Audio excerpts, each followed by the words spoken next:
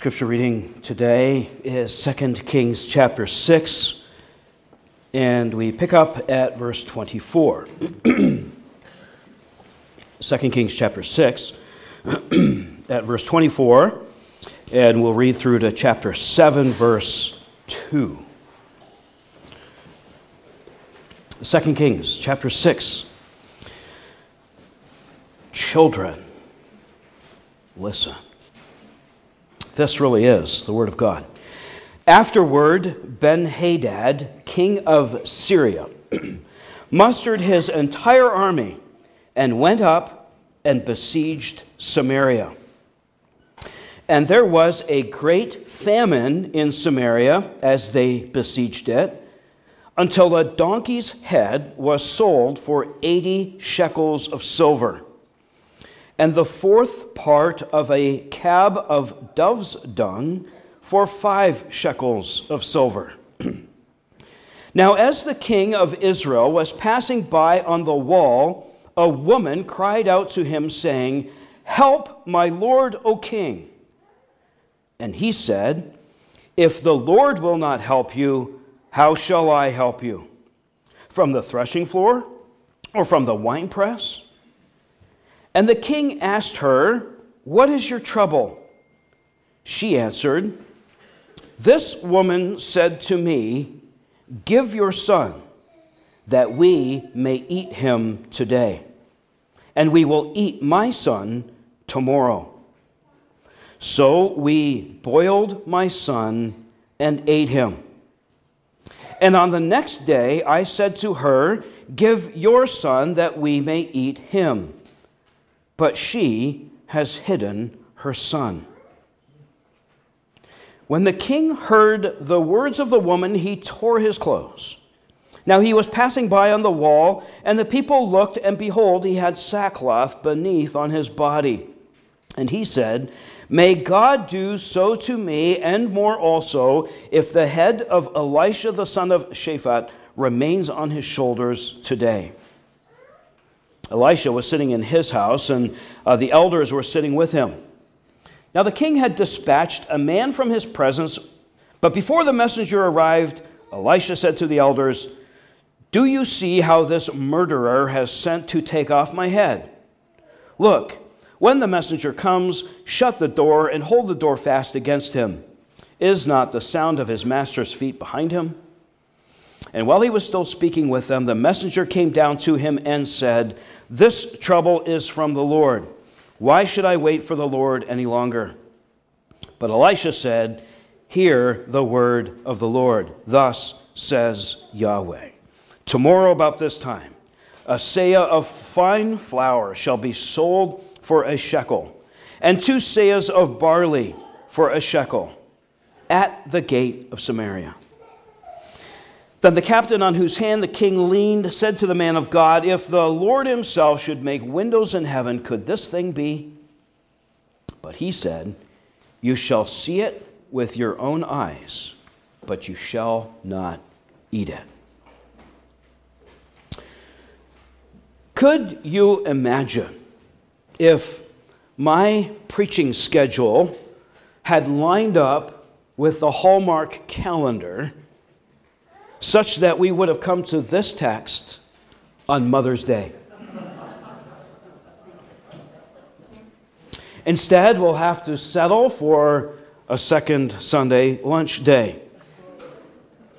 But this series of events in 2 Kings chapter 6 and 7 are almost as unbelievable as they are unsettling. And among the many questions I'm sure you have are these: how could this happen? What kind of a mom eats her own child? Why is this story in the Bible? Will my children be traumatized by this story? Will they be triggered the next time Dad looks at them sideways, rubs his belly, and tells the house how hungry he is? Or the next time Grandma pinches their chubby little cheeks and says, "You're so cute, I could just eat you up." This series of events in Israel to the north in 2 Kings chapters 6 and 7 might be less shocking to you if you see them as a warning. A warning to Judah in the south, a warning to Israel itself, and a warning to later generations, and a warning to us. You see, subsequent generations are going to ask, as they're sitting in exile, how did we get here? What have we done to deserve this? Why are we not in the land?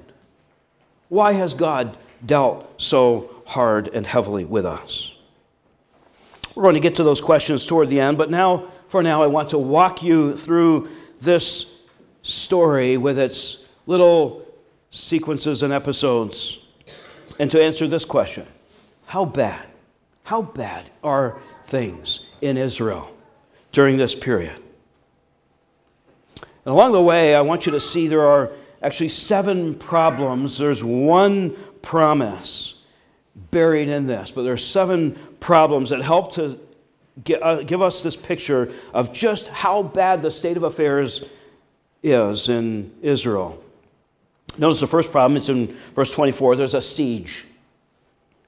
The capital city, Samaria, the capital of the northern tribes, is surrounded by the Syrian armies, all of them.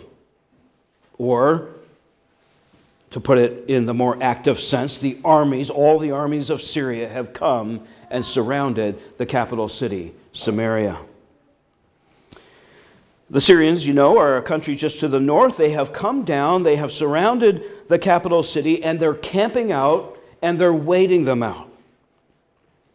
Their presence will prevent the ability of the Samaritans to go out into the countryside to harvest their crops. It's going to prevent any kind of trade or commerce, the ability to bring food into the city. And so it's just a matter of playing a waiting game while the Syrians continue to get supplies and while the city of Samaria starves to death.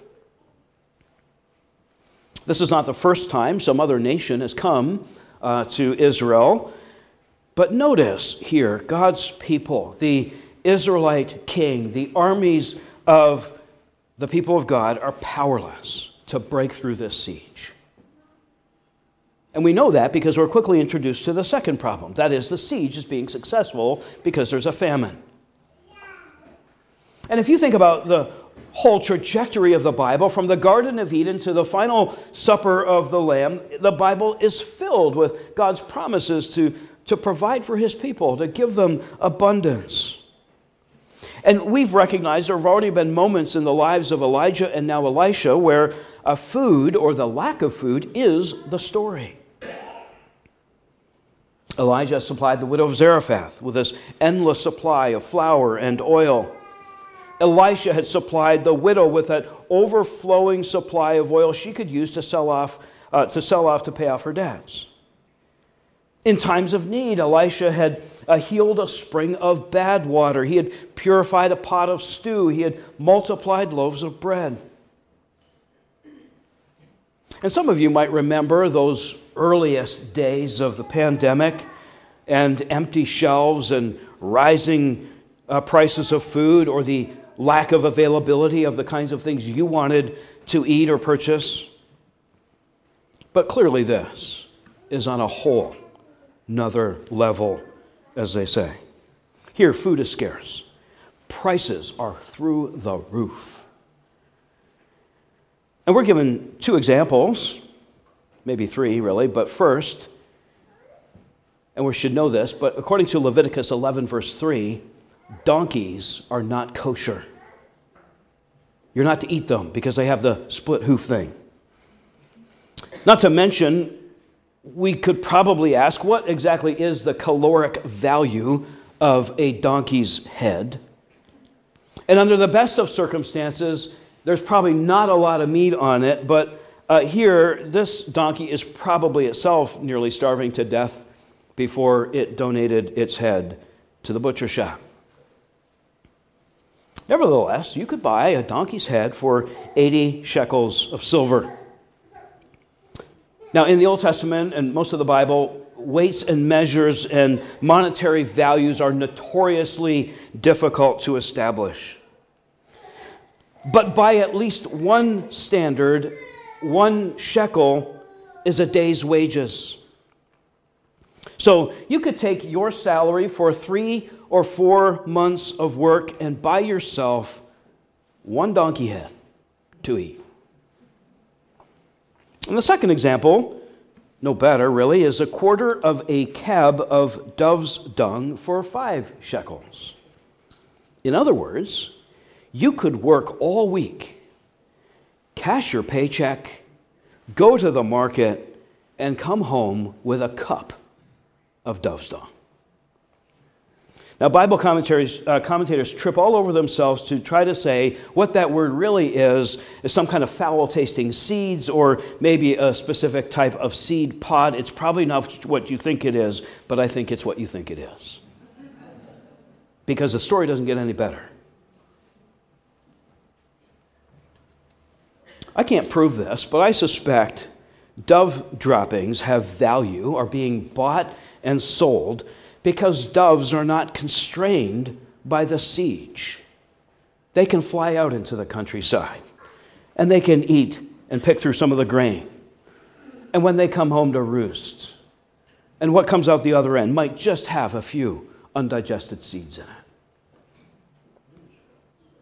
Whatever the case, donkeys' heads and dove droppings have value, which I assume means people, if they have the money, are buying them. Did I mention today is our second Sunday lunch? This is how bad things have become in the land of Israel.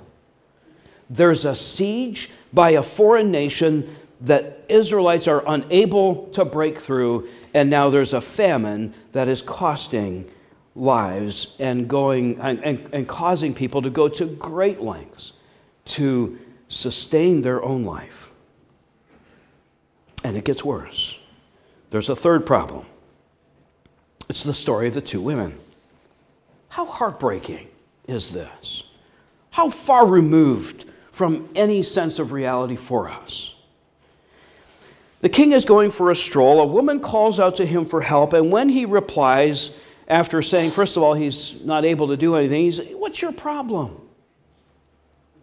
And she tells him, and this is, again, gets to just how difficult things are. She says to him, she and her friend have struck a deal. Her friend persuaded her to boil her son so they could eat him, which they did. And the deal was the next day they would boil and eat the friend's son. But when dinner time rolled around and the pot is boiling and ready to go, the boy's nowhere to be found. The friend reneged on her deal and hid her son. And now the woman whose son had been eaten, or rather the woman who, along with her friend, had eaten her own son, is looking for justice. How bad is it in Israel? Notice this poor woman seems more concerned about the whereabouts of her friend's son, her next meal, than she seems to be about the fact she and this other woman had just eaten her son. The next day I said to her, "Give your son that we may eat him." But she has hidden her son. Here's one way to think about this in the words of another. The normal compassion of motherhood is subordinated to the desperation to survive. There's a siege, there's a famine, grocery prices are through the roof, and now we've got cannibalism in order to survive. Here's the fourth problem: the king. The king who has already proven to be powerless to preserve or to protect or to provide for his people. He's taking a stroll on the walls of the city, and he has to see the armies of the Syrians surrounding the town, and the problem on the large scale becomes highly personalized, highly individualized, as this distraught woman calls out to him for help. And his response is kind of a lifting up of the hands or a shrugging of the shoulder, as if to say, what can I do? I can't produce crops at the threshing floor or wine at the wine press. And when she presents to him her problem, the missing boy, he is powerless to provide justice. He tears his clothes, revealing that he is secretly, at least, in mourning. But what could he possibly do to remedy this impossible situation? If he does nothing, the women will starve. Or at least this woman will starve. And the other woman is going to be rewarded for her duplicity. But if he commands for a search for the child is found and ends up becoming a meal. I hope some of you by now have remembered how the book of Kings begins. How King Solomon asked the Lord for wisdom to be able to discern between good and evil. And how the first test of his wisdom was a court case. 2 women. 2 babies. One was alive and the other was dead. And in that stroke of genius for King Solomon, he made the best of his bad situation, but he determined which baby belonged to which mother. How bad are things in Israel? We are miles away from King Solomon. This king is no King Solomon. Well, now there's the 5th problem, and that's again from the king, but it's his proposed solution to this crisis. Look at his plan. Off the storyline, not told to us in Scripture, but I think we're to assume Elisha, like Elijah, had been warning the king, had been calling the king to lead the people in national repentance. And probably like Elijah, Elisha seems to have gone to the king and predicted this famine as an act of God's judgment. An act of God's judgment for the nation's sins and for the king's sin. And so we're told here the king thinks the solution to the problem is to shoot the messenger. As if the prophet of the Lord proclaiming the word of the Lord is the source of the problems facing the people of the Lord. Everything will get fixed once Elisha becomes like the donkey and his head is separated from his body. But the king is powerless to effect the plan. The Lord reveals to Elisha his life is in danger, and so Elisha has the elders sitting with him, bar the door, and at the end of the story, Elisha, of course, keeps his head. And the messenger from the king and Elisha have this conversation through the door after he comes to Elisha, and after Elisha is locked in the house, they have this chat.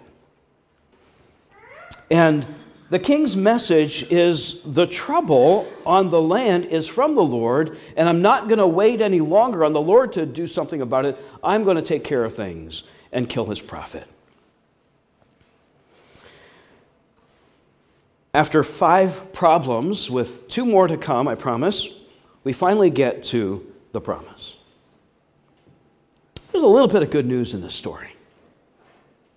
The prophet of the Lord, Elisha, predicts that within 24 hours, groceries will be readily available and easily affordable. Hear the word of Yahweh, thus says Yahweh. In case you didn't get it, this is a promise from the Lord. When the price of a donkey's head was 80 shekels and a cup of dove's dung was going for 5 shekels, tomorrow there's going to be a sale. There's going to be a sale at the gate of the city. A 10-pound bag of the best flour, fine flour, A 20-pound bag of barley will be on sale for 1 shekel each. A head of a donkey, a cup of dove's dung, 80 shekels, 5 shekels, 10 pounds, 20 pounds of flour for a shekel each. Not exactly a bargain yet, but relatively speaking, this is a good deal. It's an improbable deal. It's an impossible deal. And this is where we get to the two more problems of the story. How bad is it in Israel? This promise, this prediction from the prophet of God with the word of the Lord is met with unbelief. The king's captain doubts Elisha's word and the word of the Lord, and notice he's described as the man on whose hand the king leaned. And if you've been here for a while, I suspect this is intended to remind us of and to be a sharp contrast to Naaman, the general of the king's army of Syria, who believed the word of the Lord, who trusted in the word of the Lord, not even his Lord, but was healed of his leprosy. Notice this man's reaction. If Yahweh himself should make windows in heaven, could this thing be? This man, who's leading at least some part of the king's army, who's close to the king, has forgotten his own history and the Lord's previous demonstrations of his great power. Can the Lord open the windows of heaven? How could this possibly be? Even if he did. For 40 years, the Lord had opened the windows of heaven every day, raining down manna, bread, on his people, sustaining them in the wilderness. Surely he could provide fine flour and barley at a discounted price. Elisha's announcement of judgment on this man is swift. The captain is going to see the Lord's promises fulfilled before his own eyes, but he will not participate in them. He will not eat of God's provision. Those are 6 problems, 6 ways of saying how bad are things in Israel. And the 7th, to get the 7th, you have to go outside the story again. Because you might still be asking this question: why is this in the Bible? What are we supposed to learn from this? Or maybe you're asking this question: where is the Lord in this? I mean, I understand the Lord is in the promise that things are going to get better within 24 hours. And to that I say, come back next week and see how they do get better. But in this part of the story, where is the Lord? And here I need to take you all the way back to the book of Deuteronomy. In the book of Deuteronomy, Moses, remember this, is leading God's people, having brought them out of the land of Egypt and to Mount Sinai and through the wilderness, and they're standing at the threshold of the promised land. And Moses reminds them of their relationship with God. He reminds them that God is their covenant-keeping God, the one who's rescued them from slavery, who's brought them through the wilderness, and is now about to realize his promises to them and to their forefathers all the way back to Abraham, that he's going to bring them into this land. That's what God did from his initiative in establishing this relationship. And now Moses says, well, and here's how you are to live once you're in the land. And he sets before them a series of blessings and curses. And they are to repeat these to themselves and to subsequent generations. And we read this in Deuteronomy 28, verse 1. If you faithfully obey the voice of Yahweh your God, being careful to do all his commandments that I command you today, Yahweh your God will set you high above all the nations of the earth. And all these blessings, the blessings that are going to follow in the chapter, shall come upon you, shall overtake you, if you obey the voice of the Lord your God. And then he lists a series of blessings, blessings of prosperity, of abundance, of fruitfulness. Notably, in there's a line about opening the heavens. And then he includes this: the Lord will cause your enemies who rise against you to be defeated before you. They shall come out against you one way and flee before you in 7 ways. Well, that didn't happen in the siege. And then he lists the other side of that coin, the curses of the covenant. But if you will not obey the voice of Yahweh your God, or be careful to do all his commandments and his statutes that I command you today, then all these curses shall come upon you and overtake you. And then he lists a whole series of curses. Among those curses are these: your enemies shall besiege you in all your towns throughout all your land, which Yahweh your God is giving you. And you shall eat the fruit of your womb, the flesh of your sons and daughters, whom the Lord your God has given to you. And you'll do that in the siege and in the distress with which your enemies shall distress you. It gets worse.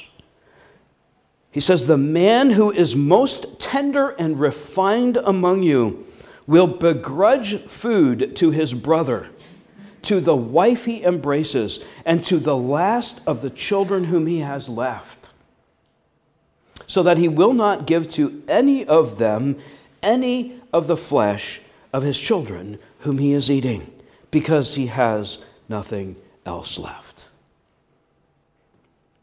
It gets worse.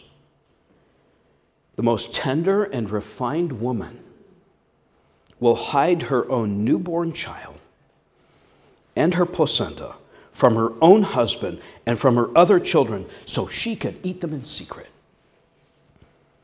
And all this will happen if you are not careful to do all the words of this law that are written in this book, that you may fear the glorious and awesome name Yahweh your God.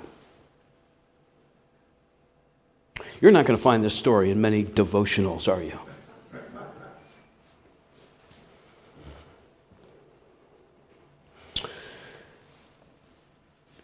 These threats, these promises show up again in the prophets, in Jeremiah 19, Ezekiel 5, in Lamentations 4, describing a scene of a later era in Judah to the south, Jerusalem.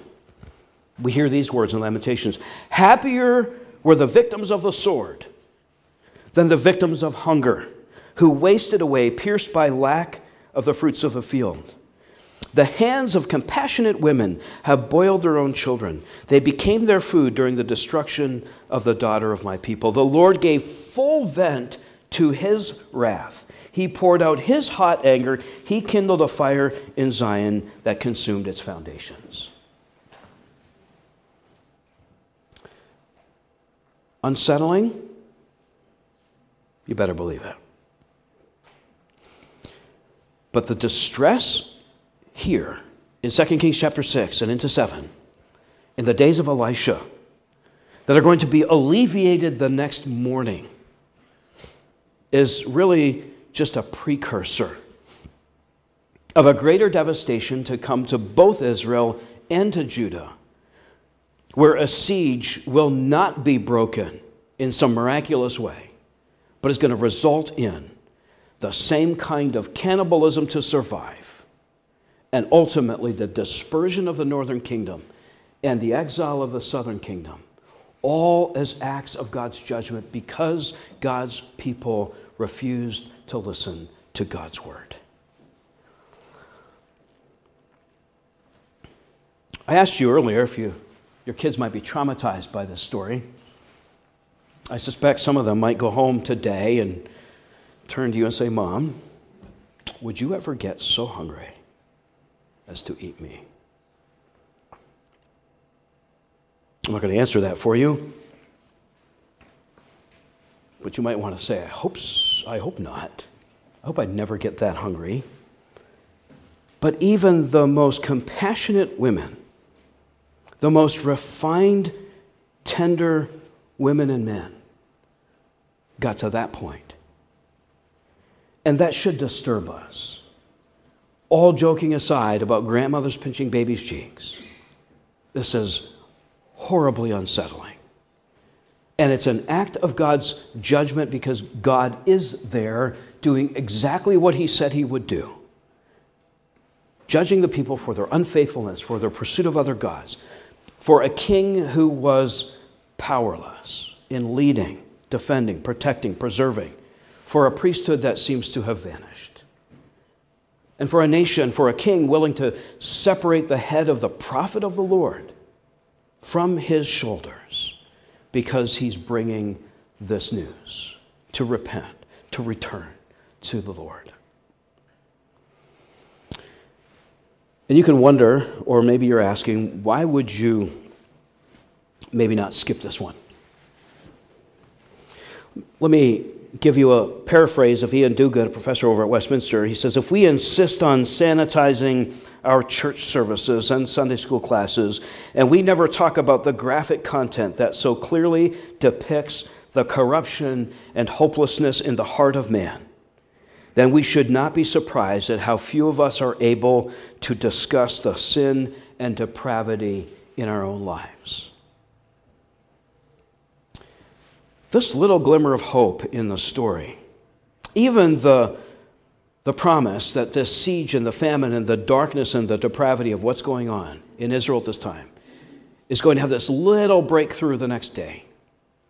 It's just a little picture of a coming exile and judgment to the whole nation, which is itself just a little picture of what's going to happen to Jesus, who comes as the King who rules, who defends, who protects, who preserves, who leads us.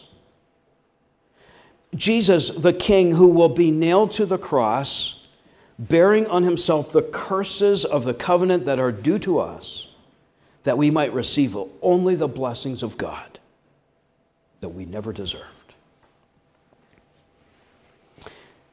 This judgment, with a glimmer of hope, gets reenacted, is actually pointing toward the judgment that will fall on Christ,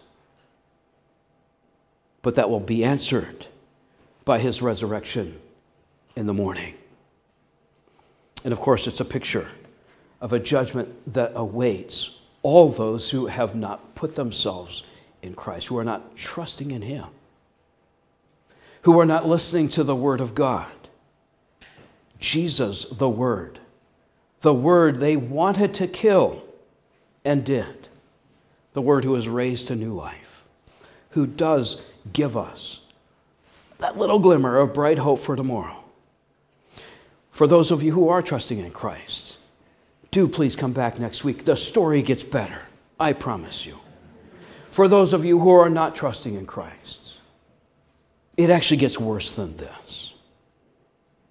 Look to him, the one who takes the curse, that you might get the blessing. Let's pray. Father, what a dark and disturbing moment in Israel's history, but we understand it better than we ever did. The very thing you predicted and pronounced as a curse for sin is coming about. How we thank you for the death and the resurrection of your Son, the Word made flesh. How we thank you that you are the God who would later say to these same people, come, eat and drink, buy without money, without price. That you would provide for us out of your overflowing abundance blessings in this life, and most especially blessings and feasting in the life to come. Thank you for this. Hear our prayer, we ask it in Jesus' name. All God's people say together, amen.